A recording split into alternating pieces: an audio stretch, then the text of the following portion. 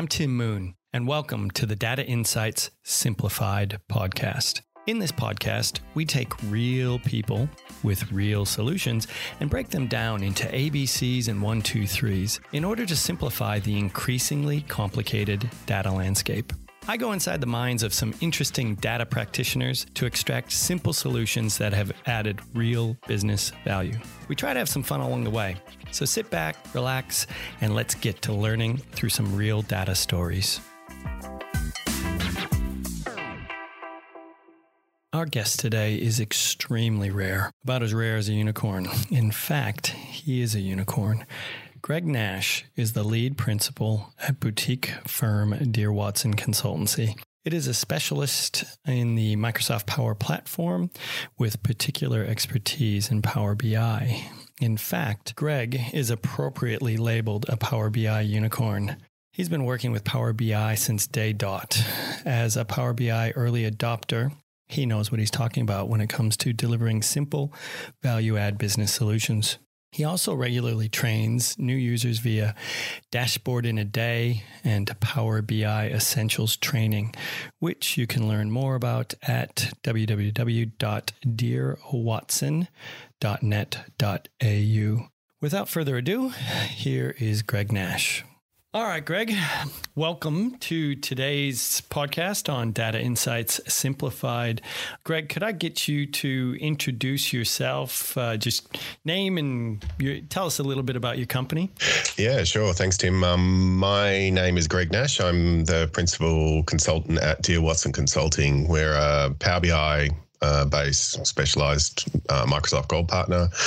Yeah, that's what we do. Power BI all day, every day. So we help people with analytics, all sorts of different industries, all sorts of different sizes, kind of specializing on that analytical end of the data pipeline, and trying to understand data from a business value point of view, I guess. Well, you've said a few things there that we hope to get into today.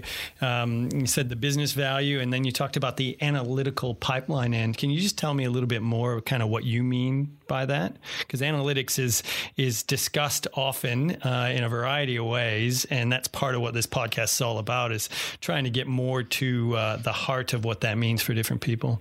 Yeah, and I think that's one of the things that I think a lot of businesses kind of struggle with, isn't it? Like, that idea that data simplified, the name of the podcast is data is inherently complex, and all of the things that we deal with in the world of data, there's a lot going on in terms of, context, in terms of the way that we analyze data.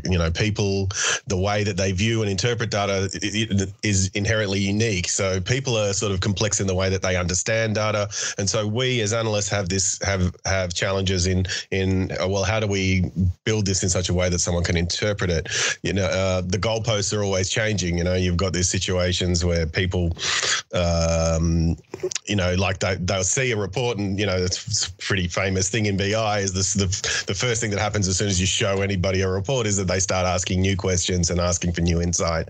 And so that goalpost, because the goalpost is always changing, we live in this complex environment. We live in a complex system. Not only do we have that sort of that the way people work, but also the technologies we deal with are complex, right? We've got source systems that live in all sorts of different places. The way that our pipelines, how we get data out of those systems is different, and we might need specialists to go.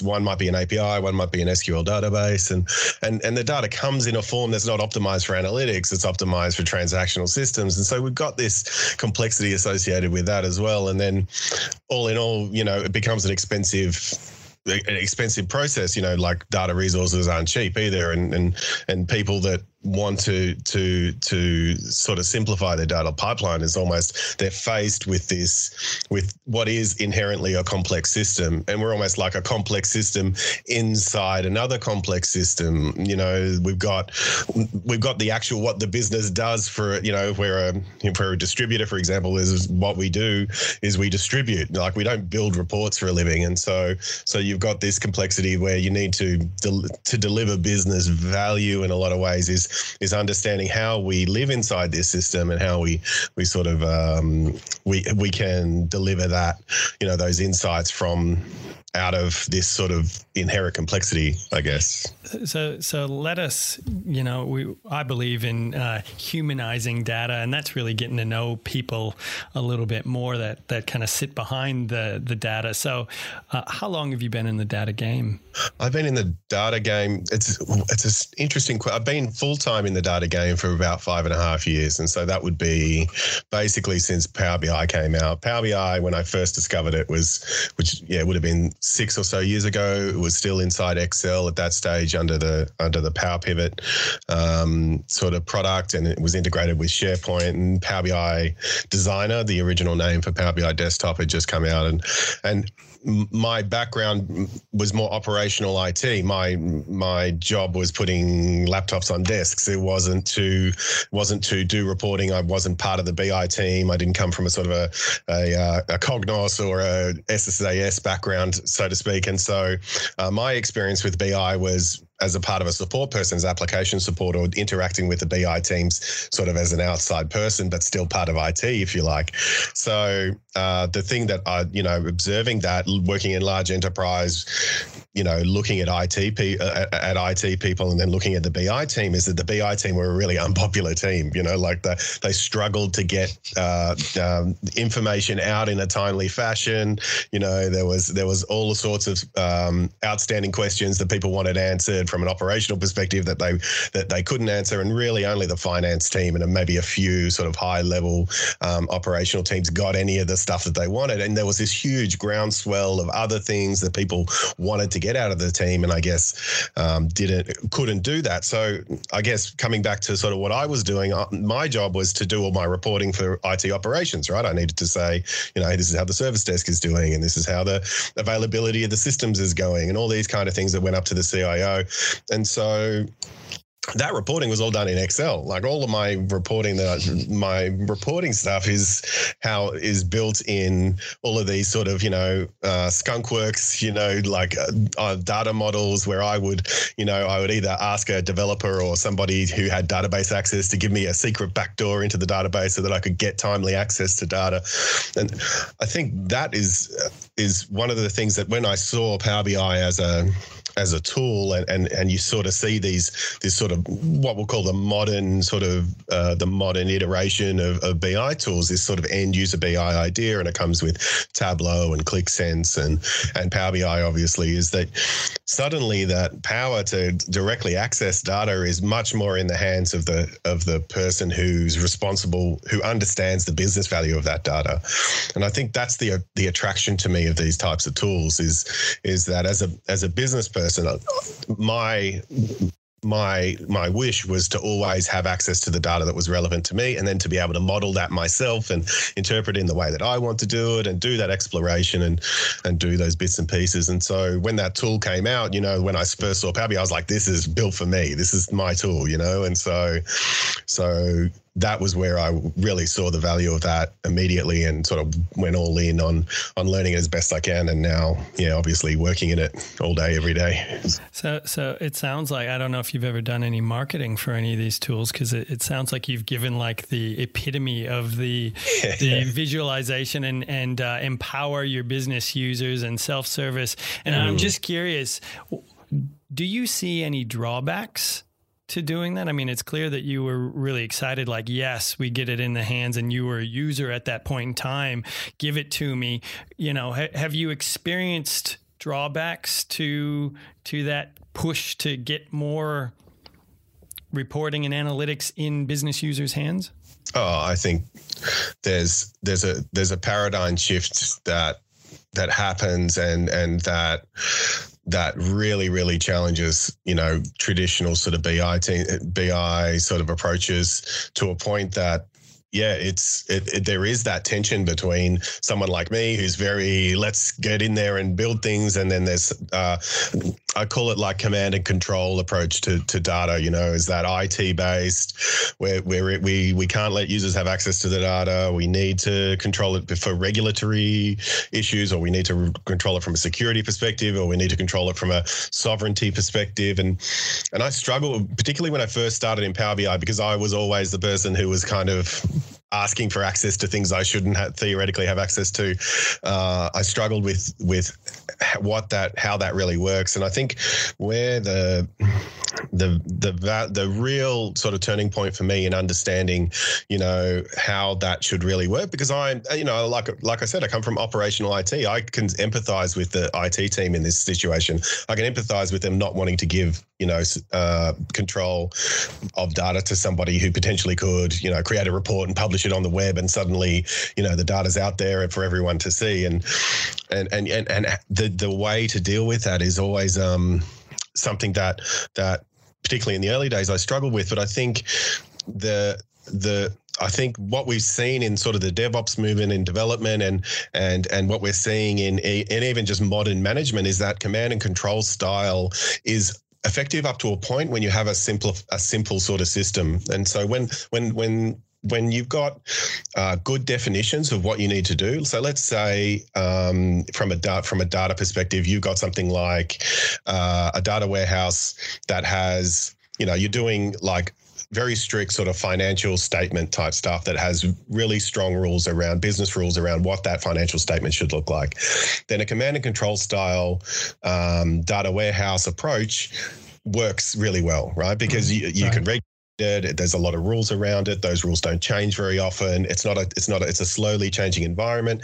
We call this kind of core data in the world of sort of in the Microsoft sort of space, and that's really the data that's highly regulated. You probably already have a data warehouse that works really well for, and that hasn't changed. Like, you don't change your BAS statement very often. You don't change those things that are regulated by the government. Well, some things are regulated by the government very often. So that's great for when you can control those things and for when it's a simple system in the context of data. But the challenge that we face in the modern era is that we've got this new complexity, fast-moving data, social media data, IoT data. The data is exploding in a way that means that we need to be much more agile in the way that we deal with it. To try and put strong regulation around have a single point of focus. What happens is that person who's trying to, do your data quality, from a point of view is where they just point out all your data's wrong and then they send it back to you to try and fix, is that they're just overwhelmed with work because there's just too much. The data is too complex. There's too much going on. There's too many things. And so I think we saw a tension with that early on when we went from, you sort of had your core data, but there was things like business processes. Like the classic example is a new CEO comes into an organization and they change the organizational hierarchy, right? They say, we're going to flatten or we're going to make it more hierarchical or whatever.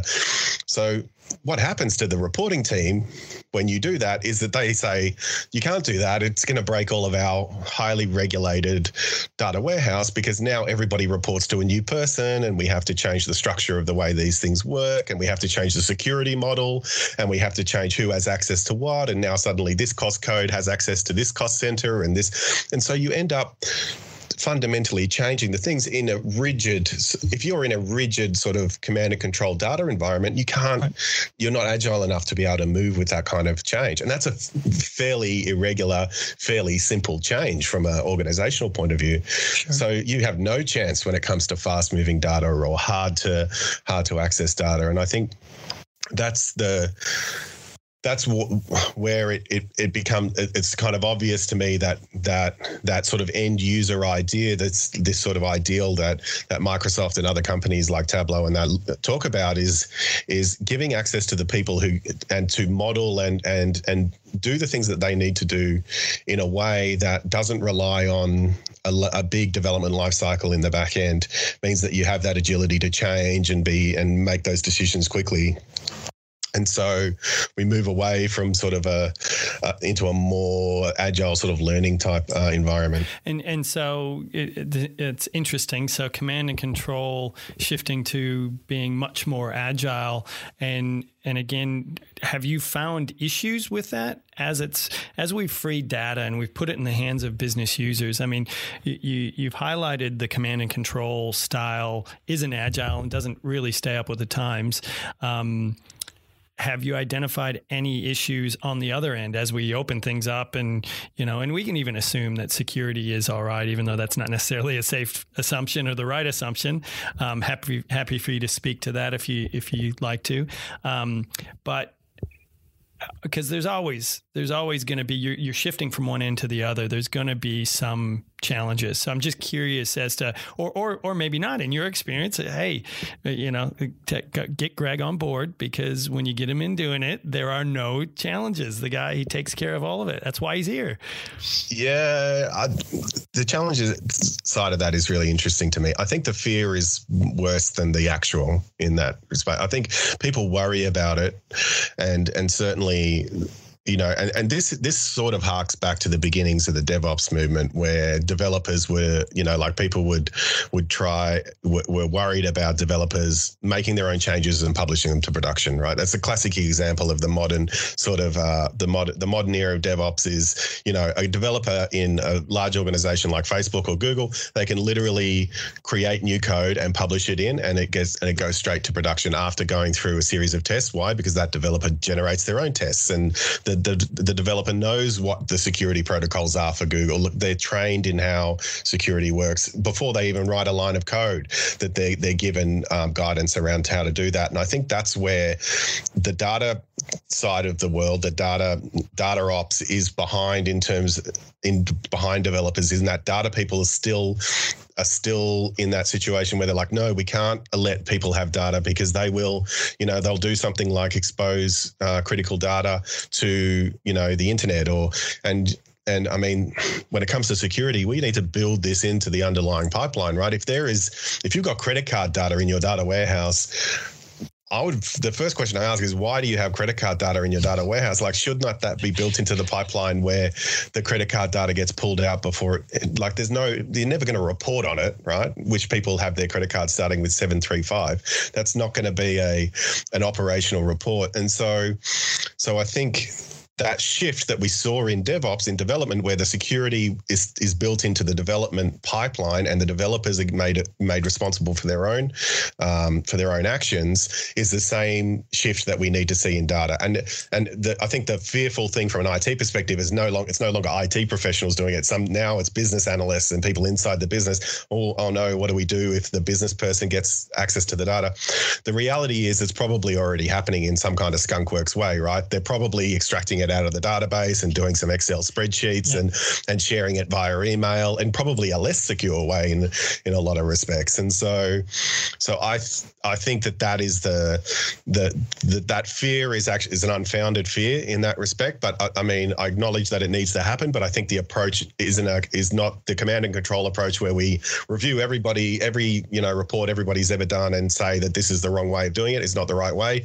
It's actually educating and bringing up the people who are responsible for building those reports on, okay, when you're dealing with, you're in the HR team and you've got everybody's wages, this is not the sort of thing you share, and if you do share it, we're going to sack you, or, something like that. I think they're the appropriate responses for that, Clearly you've got a soft touch, Greg. Yeah. I mean, yeah. We are going to straight to sacking. Some really good points. So you mentioned command and control is kind of, to me, I get the sense of the old style of doing things. Do you have a language or a terminology for the new way of doing data? Is it just agile? I've heard you mention that a few times. Or what's the new paradigm that you think people should be moving towards? I think data ops is the current sort of term that people have moved to, and we're seeing it more and more in even now. We're seeing it, like people are looking for data ops engineers, people who sort of understand this new ideal. A lot of DevOps and data ops, and like if you look at the current sort of state of data ops literature and what people are talking about, a lot of it is focused on back-end data engineering stuff. So it's about big data and getting data into the right place at the right time.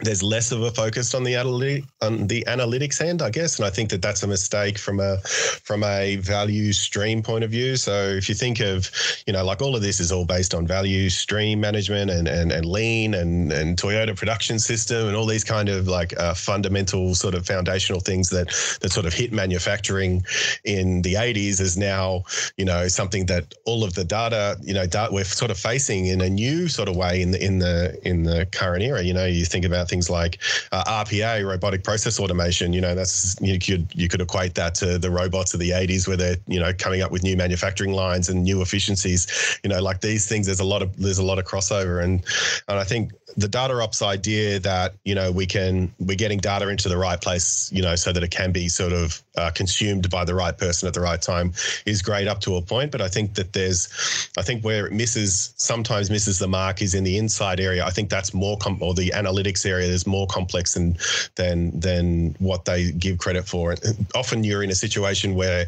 you set up a data pipeline where you've got all of this data coming in from different places, and then yes, you can query it and you can build your data solution. But then what often happens is the person wants to build a complex data model to get access to a report, but then also enrich that data. So then they want to build an app on top of that report to add more data on top of it.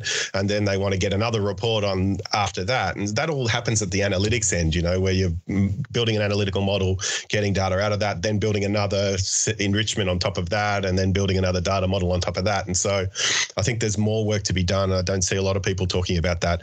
And the analytics end is kind of in the DataOps world is like, and then analyze it at the end, and I think we need to spend a bit more time having an appreciation for the systems required to be able to deliver analytics into your organization, and think about, what's the value of what we do as analysts? How do we, what are we here to actually achieve and understand that system and have an appreciation for it, I guess. Well, can you speak, you mentioned value stream management, and can you speak more to that and describe for our listeners kind of how should we think about that when it comes to data and analytics for our organizations and companies? Yeah, and this comes back to a sort of an interesting area, one of the most interesting areas of DevOps and the sort of lean and those kind of things is sort of an appreciation for the system and systems thinking, right? And so one of my favorite quotes is from a guy called John Gall, who wrote a book called Systemantics in the 70s or something, I think it was. And it's kind of a satirical book about systems. And one of the things that he says is called Gall's Law.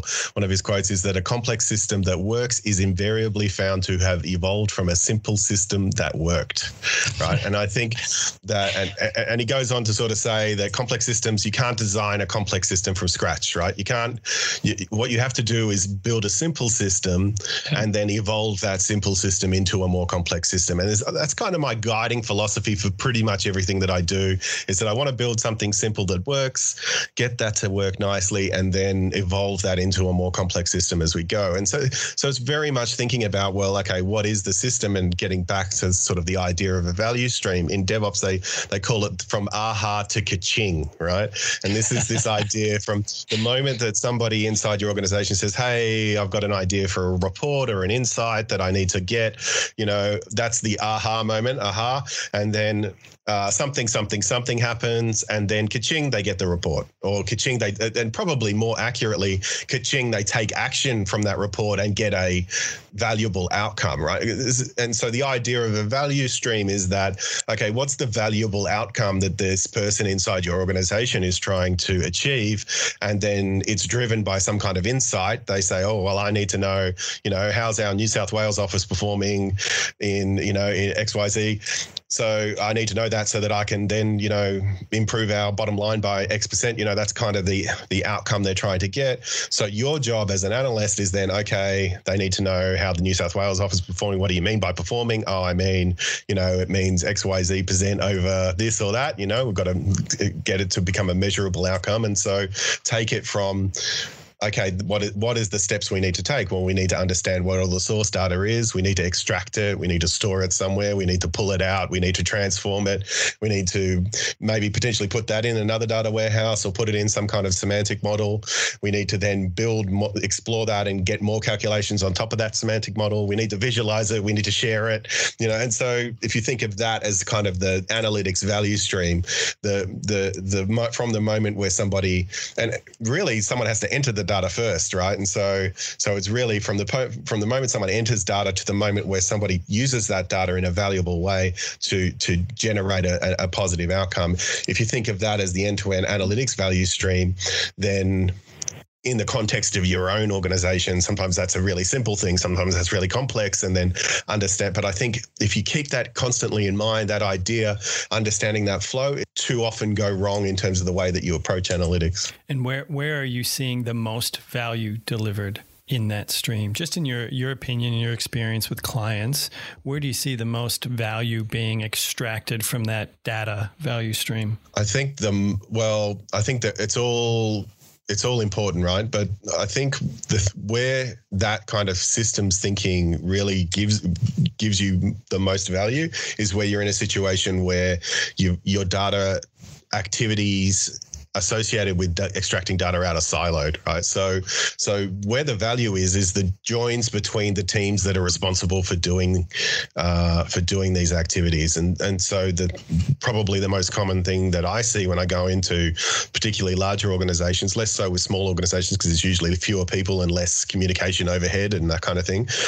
But if you're in a large organization, there's usually a data engineering team, and they're responsible for building, data engineering solutions, and then you have the data warehousing team, and they're responsible for making tables. And then you have a reporting team, and they're responsible for building reports. And the data engineering team is really good at engineering, and the data warehousing team is really good at creating data warehouses, and the data reporting team is really good at building reports. So you've got expertise vertically in each of these silos. Yep. But if you an appreciation for what the value of a single report is, then the data warehouse team just builds a bunch of tables that are useless, and the reporting team builds a bunch of reports that nobody ever uses, and the engineering team connects to a bunch of systems that don't have any value to the business. And so that's where I see the biggest sort of value change when I first come into organizations is the communication between the teams across the stream rather than I almost never run into a situation where I see people that don't really know what they're doing in the data warehousing team, and the reason why you've got a bad data warehouse is because your data warehousing team is not very good at building a data warehouse. Has no clue. Yeah. So given we're talking a bit about the value, can you give us a bit of a story about business value, and in terms of, where is a place, and you don't have to name the actual organization, you can just say this industry, the business value they were looking for. Can you I guess, recount for our listeners some business value, and then a bit about kind of how you went about delivering it? Business value and how we went about delivering it. Yeah, there's a few different examples that I like to give, but I'll try and focus in on, I think the interesting ones are, so we had a customer, would be a little while ago now, who's and actually, I know what I'll do. I'll give you an example of where it worked, and then I'll give you an example of where we got it wrong, because I think they're the most value. Yeah, absolutely. That's what this is all about. Yeah.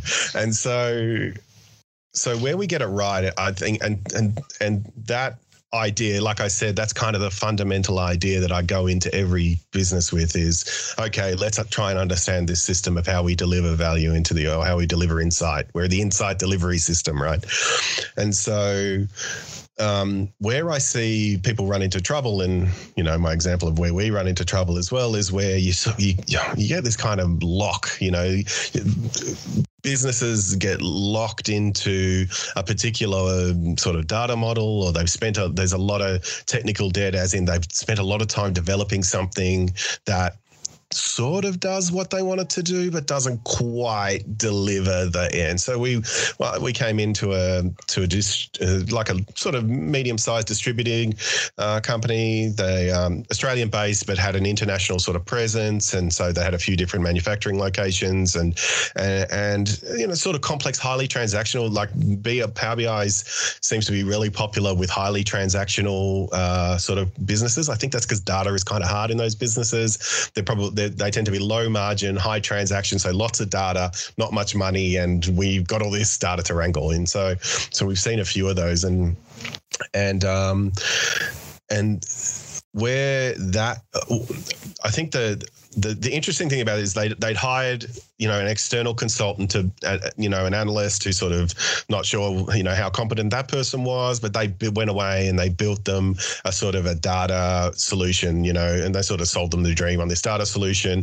Anyway, sort of a year or so later, they've got this giant behemoth of a Power BI sort of environment with a bunch of stuff in it and then no one was using it and no value out of it. And sort of, the IT manager is under pressure from the COO and all the operational matters saying, where are these reports that you promised us all these years ago? There's probably 5 customers that have had this problem. It's not so if you're in this situation, you're not by yourself by any stretch of the imagination. And so I think that situation and what had kind of happened and what I see happening, and one of the mistakes I think it's easy to make with something like a Power BI is that you're trying to throw too much into a single sort of model, right? And so you're like, we can create this amazing semantic model that does all this analysis, and so let's put it all in, and then they'll be able to, any possible question that they could possibly ask, the business will be able to answer. There's one model that rules them all type approach, which sort of coming back to that command and control style, that works if it's simple. Like you can do that and it will work and it'd be great if it's sort of a simple environment. But as soon as things start to get complex, you have a couple of different ways to analyze things. There's a couple of different contexts in which something can be analyzed, a couple of different data shapes that are required. Those sorts of things can create havoc in that kind of model. And when you've got large systems, what it sort of grows and grows, and there wasn't much optimization going on there, so it kind of ran pretty slowly. And then eventually it kind of just grinds to a halt where the developer's kind of locked into this, well, I've done a year's development and I haven't really delivered anything, but I can't go back and rebuild it from scratch. That would take another year, and so they feel like they've gone down the right path. I think the approach that we took with them and the approach that I really advocate for is to first, don't be afraid to almost throw everything in the bin, like which is a pretty controversial thing to say, I'm sure, but that, and sometimes you just have to say, well, that was version 1. Now let's go start building the next version, which is maybe a bunch of different, nice models or something like that. And so have you had those customer conversations where it's like, you've just spent a year doing all this stuff, we should probably bin it, just have you really had that conversation? And if so, kind of, I'm curious in the reaction. Yeah. So I haven't had the direct conversation where I've said, you need to bin this. What I do is I say, we're going to build this over here and we're going to leave that one alone. And so I don't think I'd ever say because I think there's value in what that person's done, right? And what we usually can do is infer a lot of the business rules and logic out of that model into the new one. So it's not totally throwaway material. I think what happens though is that, coming back to that idea of building a simple system and then augmenting it, you build it and then augment it and then realize it doesn't do what we need it to do. You have to go back and start again from a simple system and build it again and augment it until with the new knowledge. And I think that's where people go wrong, is that they build it and then augment it and then try, and what you're trying to do is augment a complex in system, and it's just becomes, you pull one lever up and 12 other levers go down. And so you have, and that happens a lot in that and Power BI models and data models don't have to get very big for that to happen. Like it can happen with quite a small model if it's a sufficiently sort of complex environment and so I think, real value is where, is where you give the people the end users. And so the approach that we sort of took was, okay, my role these days is much more a mentoring role than an actual building stuff for other people role. Sure. And so the approach that I prefer and that I see the most success with is where I take the person who was supposed to get the report from the original person, maybe they're the production manager or something like that. And I sit down and say, okay, we're going to have 2 hours a week and we're going to go through and you're going to build this report yourself. And I'm just going to tell you what to do until you sort of get the idea of it. And so that does two things. One, it gives them ownership over that. It gives them the ability to augment it. It gives them the ability they understand it much better than I ever could. And if you want me to build something, then I tend to need time to understand the business context and there's a ramp up period, right? And so, and even now, if people do ask me to build something, I tend to say to one of the business people, okay, well, you're going to sit with me while I build it, sort of virtually sit with me and I'm going to take you through this and this is going to be yours in the end. And I'm eventually just going to be the person that sort of helps you, get all of that value out there. That, pushing that over to the actual end user or that sort of concept of end user BI, I think that's so important for these modern tools because what happens to the developer then? Like developers say, when I suggest this, developers go, oh my God, are you saying that I shouldn't exist anymore? Well, actually, there's still a need for BI developers, but I think that BI developer role is going to become much more, it's going to be much more a leadership sort of role, a role where you become a champion for the tool that you guys use and that you're helping other people, get that out there into the world. No, that's great. So when you take a business unit, it sounds like you're using the teach them how to fish model. The teach them how to fish model. You're going to spend some time to help teach them how to fish. So I guess there I'll ask you kind of what are the ABCs of teaching someone how to properly use their technology to get what they need. Like what have you discovered? What is at the highest level? What's the approaches? We're trying to simplify this for our listeners. I think the ABCs of using these tools is really understanding that, and I bring a little bit back to that value stream, right? Is that a lot of these tools work in a sort of similar way. So there's the concept of connecting to data, yeah. And so how do we connect to data? Understanding all of the different, the different opportunities for how that should work and what's available to them and some of the things that they have. They don't need to have a complex understanding of how to connect to data. Usually there's somebody that can, surface it in a SQL table or something simple for them. But just knowing that it's there so that they, particularly things like, in the Power BI world, we spend a lot of time. You've usually got a data warehouse of some kind or some kind of SQL or some kind of, something that people can connect to. But then there's some ad hoc data over on the side that, nobody really talks about or, that somebody in the business has been hacking away at for a while. And the trick to these tools is getting the two to merge together, and so I think that appreciation for what's possible in that realm is really important. Once you've got that appreciation for what's possible there, and, there's some amazing stuff you can do with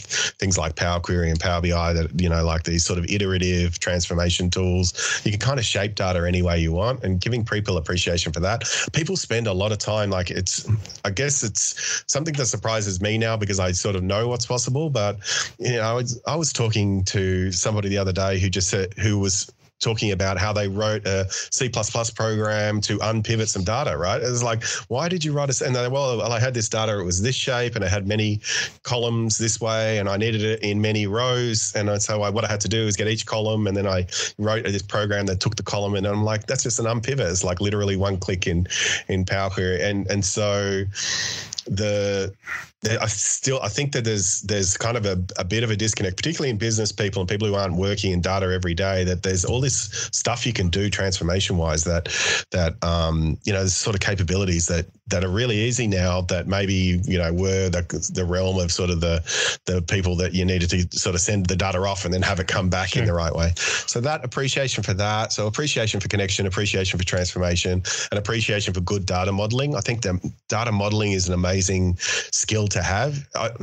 I'd go so far as to say that if you're an executive and you know how to do modeling and analytics of data, you're going to outperform other executives. I think that's the thing that I really see, and probably the challenge that I put out for anybody who's in an executive position, is that I think that you have a responsibility as an executive to really know how to analyze data properly, because you're kind of at that front line of the decision-making process. And I think that to expect people downstream of you to understand the way that you think in a way that you can properly analyze and that they can analyze the data for you is you can make it work, but people who can do it themselves are going to really outperform executives that don't. And so that's I'm going to soapbox about that with some executives and see how I go. That's fantastic. So the call out to any executives listening to this, Greg, he's expecting you to understand how to data model. But the point, it's a perfect point, Greg. It's like, people downstream can't understand how you think or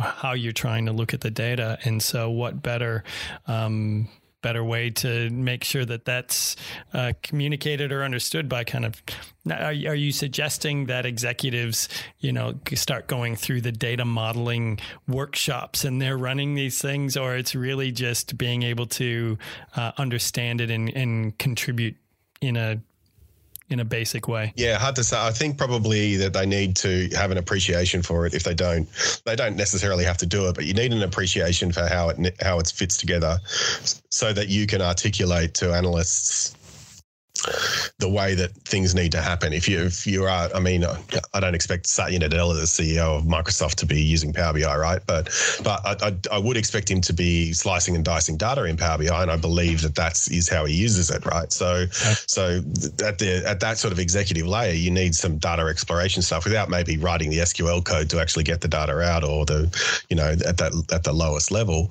But unless he can communicate really effectively what he's trying to, like how he wants to analyze that data, that I think that's where that the sort of the up and coming sort of generation of people who are working in middle management who are learning these tools, they're going to come up into executive roles, and they're going to have that skill set. And so you're going to have this situation where you've got some executives who really know how to analyze data, and some who don't. You do kind of see that with Excel skills, and particularly in finance, like you either have a CFO who really knows Excel or a CFO that just wants to read reports. And so you find a lot of CFOs really know Excel really well, right? And so I think that's true, going to be very true of sort of operational COOs into the future, is that you need those operational people who can really, have that appreciation for how data sort of fits together and how it affects their operations. So on the scenario where you've delivered business value, it sounds like, the client took it 12 months, didn't get a lot out of it, and your approach was to stay focused. As you've articulated throughout the show here, is like, stay focused on a single domain, deliver value. Did you feel pressure from other areas of the business? How do you keep other areas at bay as you're focusing on an area that presumably is narrower than delivering that whole vision to every stakeholder? Yeah, this is sort of comes down to batch size, right? So this is where we're like, one of the things that I've learned to do successfully probably in the last 2 years, where I really started to think about what's the best operational way to deliver, data inside an organization, is that we have to try and reduce the batch size of the pieces that we're doing to the smallest possible thing. There's this concept called single piece flow inside the Toyota production system, where, like you have, like, and to put it in a DevOps perspective, you write one piece of code, one line of code, and then you hit enter, and that line of code goes into production, right? That's single piece flow from a code perspective, right? And so that from a from a data perspective, I try and break it down to an individual visualization. This is the thing that I talk about in my DataOps talk is okay, what's a piece of work in what do we actually deliver? Or we're delivering. So we could deliver a report. You could deliver a dashboard, right? Which is maybe an amalgamation of several reports. That is a huge undertaking from a batch size point of view. You've got potentially many calculations, many data sources, many things that could be all mangled many together. Variables, lots of variables. The variance between I can build a report for you or a dashboard. Yeah, it could be 2 hours or 7 weeks. Like the variance is huge. So we want to reduce that variance down so that we've got exactly we can kind of guess how long something's going to take us to do. So what we do is we chop up the report into many pages. Well, even a page has got many visuals on it. That could be, one visual might be okay, another visual might be easy, and then the third visual might be some kind of horrible calculation that takes forever. And so, so that's still too big. And so we reduce again.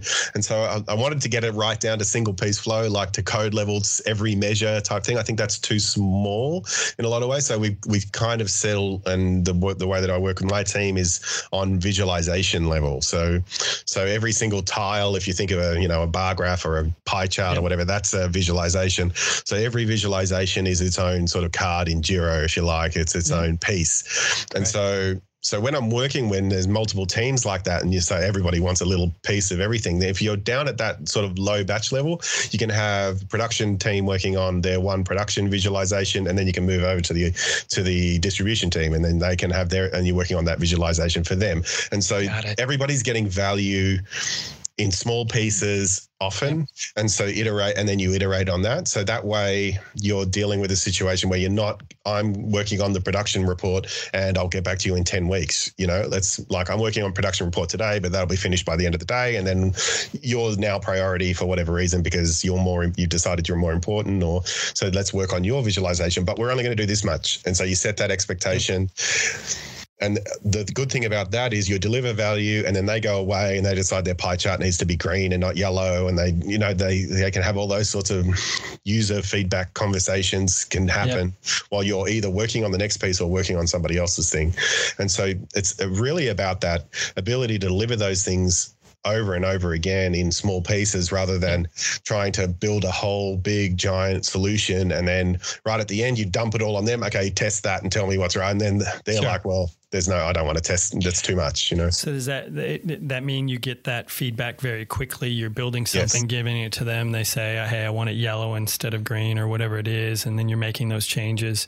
Okay. Yeah, correct. And then effectively they're testing it as well, because they're looking at it and saying, hold on, that data, that doesn't look right. That's exactly. Okay. Yeah. And do you uncover a lot of DQ issues in that process? Mate, that's Yeah, that's the whole point, is that I think invariably, particularly people who work in analytics know, and that getting back to that idea that the goalposts change all the time, is that you build a report and everybody changes their mind.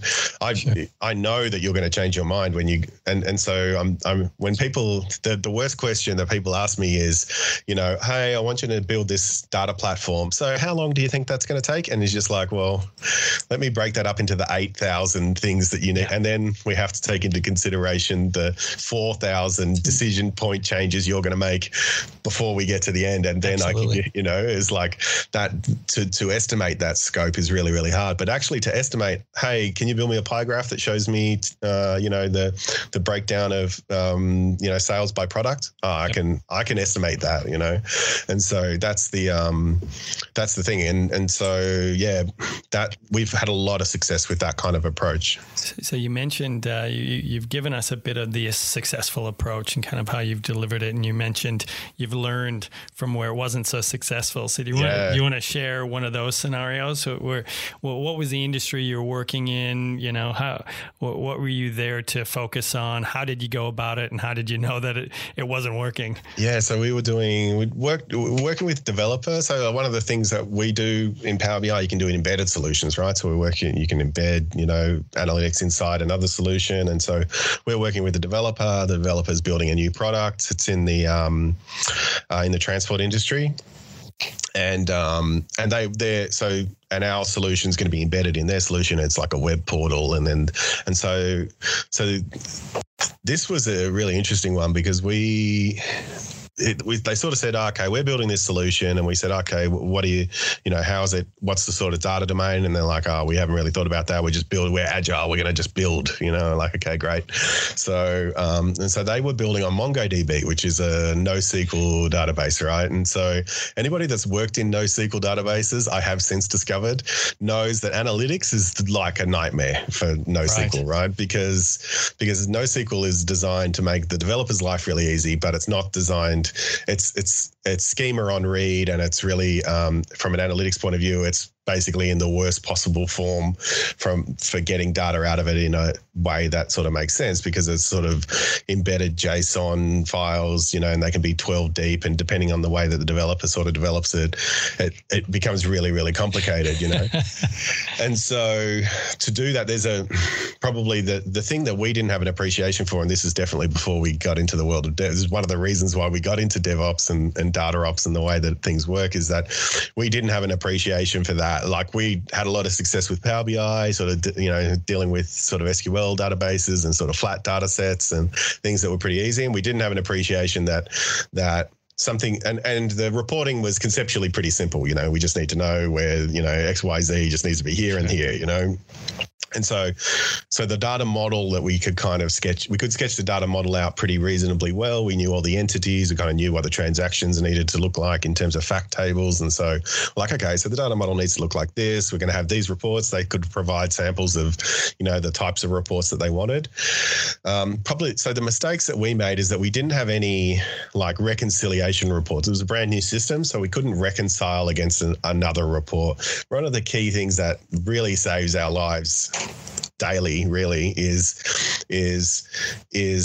the question is, how do I test this, right? How do I ensure that the number that I get on my report is the same number that you are expecting? And how can I test it so that I don't send it to you and it's wrong? So I think numbers being wrong is one of those things that just people's brains explode. It doesn't matter how good your report looks. Yep. If someone's brain will explode if the number's wrong for whatever reason. It just doesn't look right. And so any analyst who wants to be successful should be asking that report every time. Is that, okay, you want sales by product? Great. Okay, how do I know, when you say sales, you mean total sales or average sales, or, you mean total sales? Okay. And then, so how do I know that when I say, we sold 4,000 widgets or $4,000 worth of widgets, how do we know that's right? Oh, well, I've got a report here that shows me $4,000 worth of widgets in August. Okay, so give me that report. And so if I balance against this, it's correct. Okay, great. So then you've got something to test against. So you're building testing into the development process is one of the key ideas. You don't have testers in the world of DataOps or DevOps. There's no testing that happens at the end other than you say, yes, it's correct because we've already tested it. The test is built into the development. And the users say, yes, it's correct because we like the look of it, Yeah. So we didn't have an appreciation for that. We did have nothing to test against. And so that was sort of red flag number one. Red flag number two was MongoDB, and it was a NoSQL database. And so it was a complex data environment. And then red flag number three was that there was a lot of data, right? The data was at 5-minute increments over a long period of time as kind of like this very, very transactional data. And so highly, highly transactional data gets weird and it's wide. So you've got a lot of your tables are wide in terms of like there's a lot of columns, in a single sort of fact table, which is kind of the catalyst for things going really slowly in the world of analytics. Like that's why we moved away from Excel and, those big Frankenstein VLOOKUP tables where we add a column every time we want to add a new attribute, And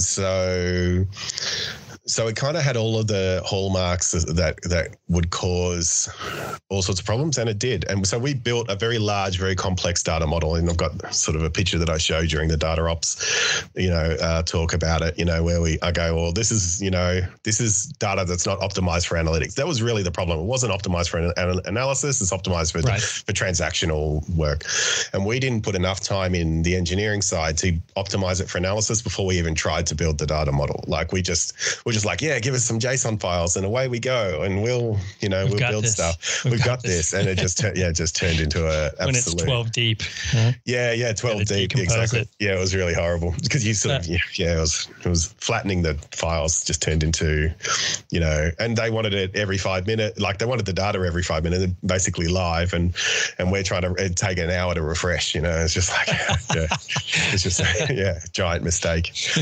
So we kind of got that wrong, but it was good in that it was the catalyst for learning about, okay, well, that's wrong, then what's right, and I approach that very differently these days. So, Greg, I have a feeling we could talk for days about some of the projects, good, bad, and ugly. So I'll come down to kind of my last one or two questions here.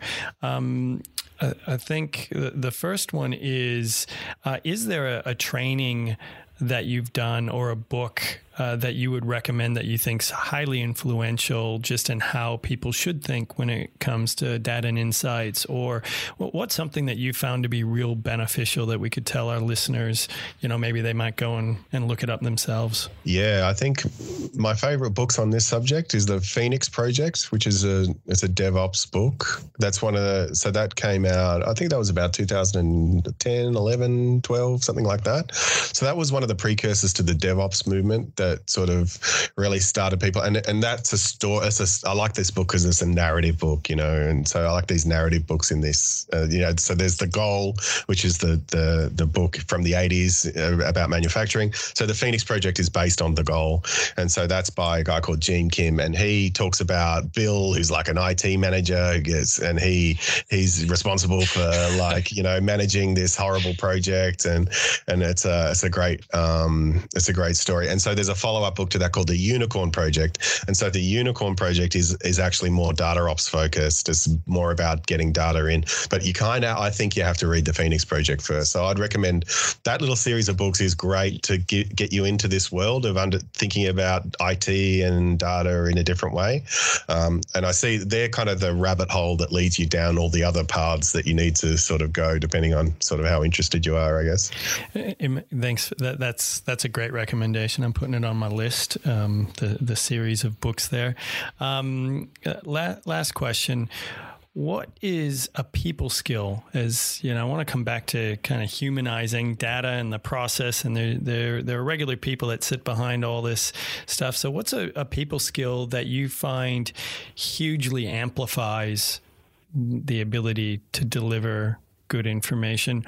Or conversely, if that's too much of a challenge, a poor people skill that significantly will kill an effort to deliver great information? Yeah, people skills is hard for the BI people and the people skills, let me tell you. It's the hard thing for people that are used to sort of, sitting in the back corner. I think the key, so fundamentally, the best thing that you can do from a people point of view is to be constantly learning, thinking about the system in which you work, and then constantly learning, and then encouraging others to learn more about the system as well. And so they have this concept, this idea of psychological safety inside the DevOps movement, and sort of safety culture, we call it.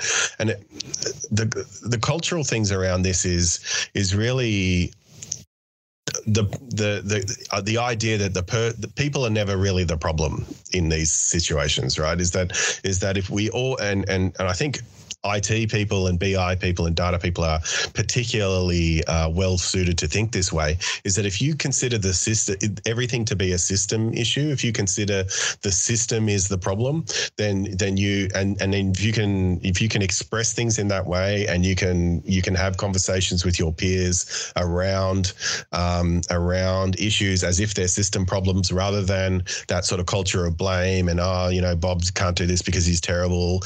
That's the thing that makes a difference between a successful implementation or a successful sort of sort of modern sort of data culture and really any sort of team culture and sort of the old way of doing things is that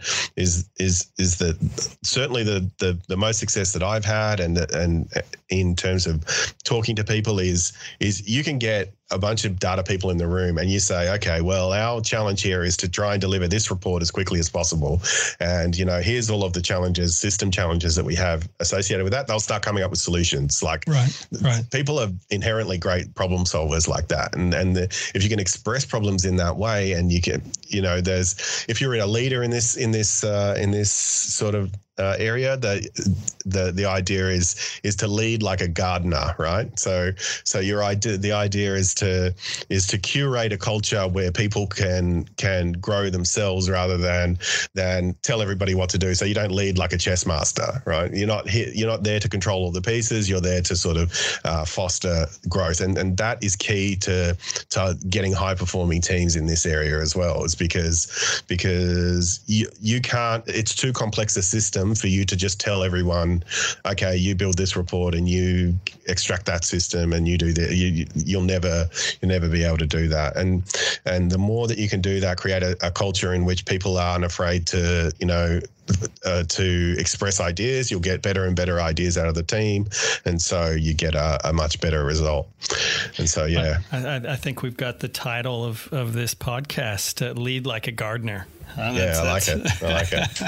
Well, Greg, I want to extend you a huge thanks for spending the time and coming on and sharing all the wisdom. We've got so many goodies that came out of this today's discussion. Definitely, you've helped to simplify what is a growingly complex, increasingly complicated data and information landscape. So really appreciate your time, and I would love to come back and do it again because, like I said, I think we could share many more stories. Yeah, that'd be great. Thanks, Tim. I appreciate it. Thanks for having me. Thanks, mate. Take care. Bye.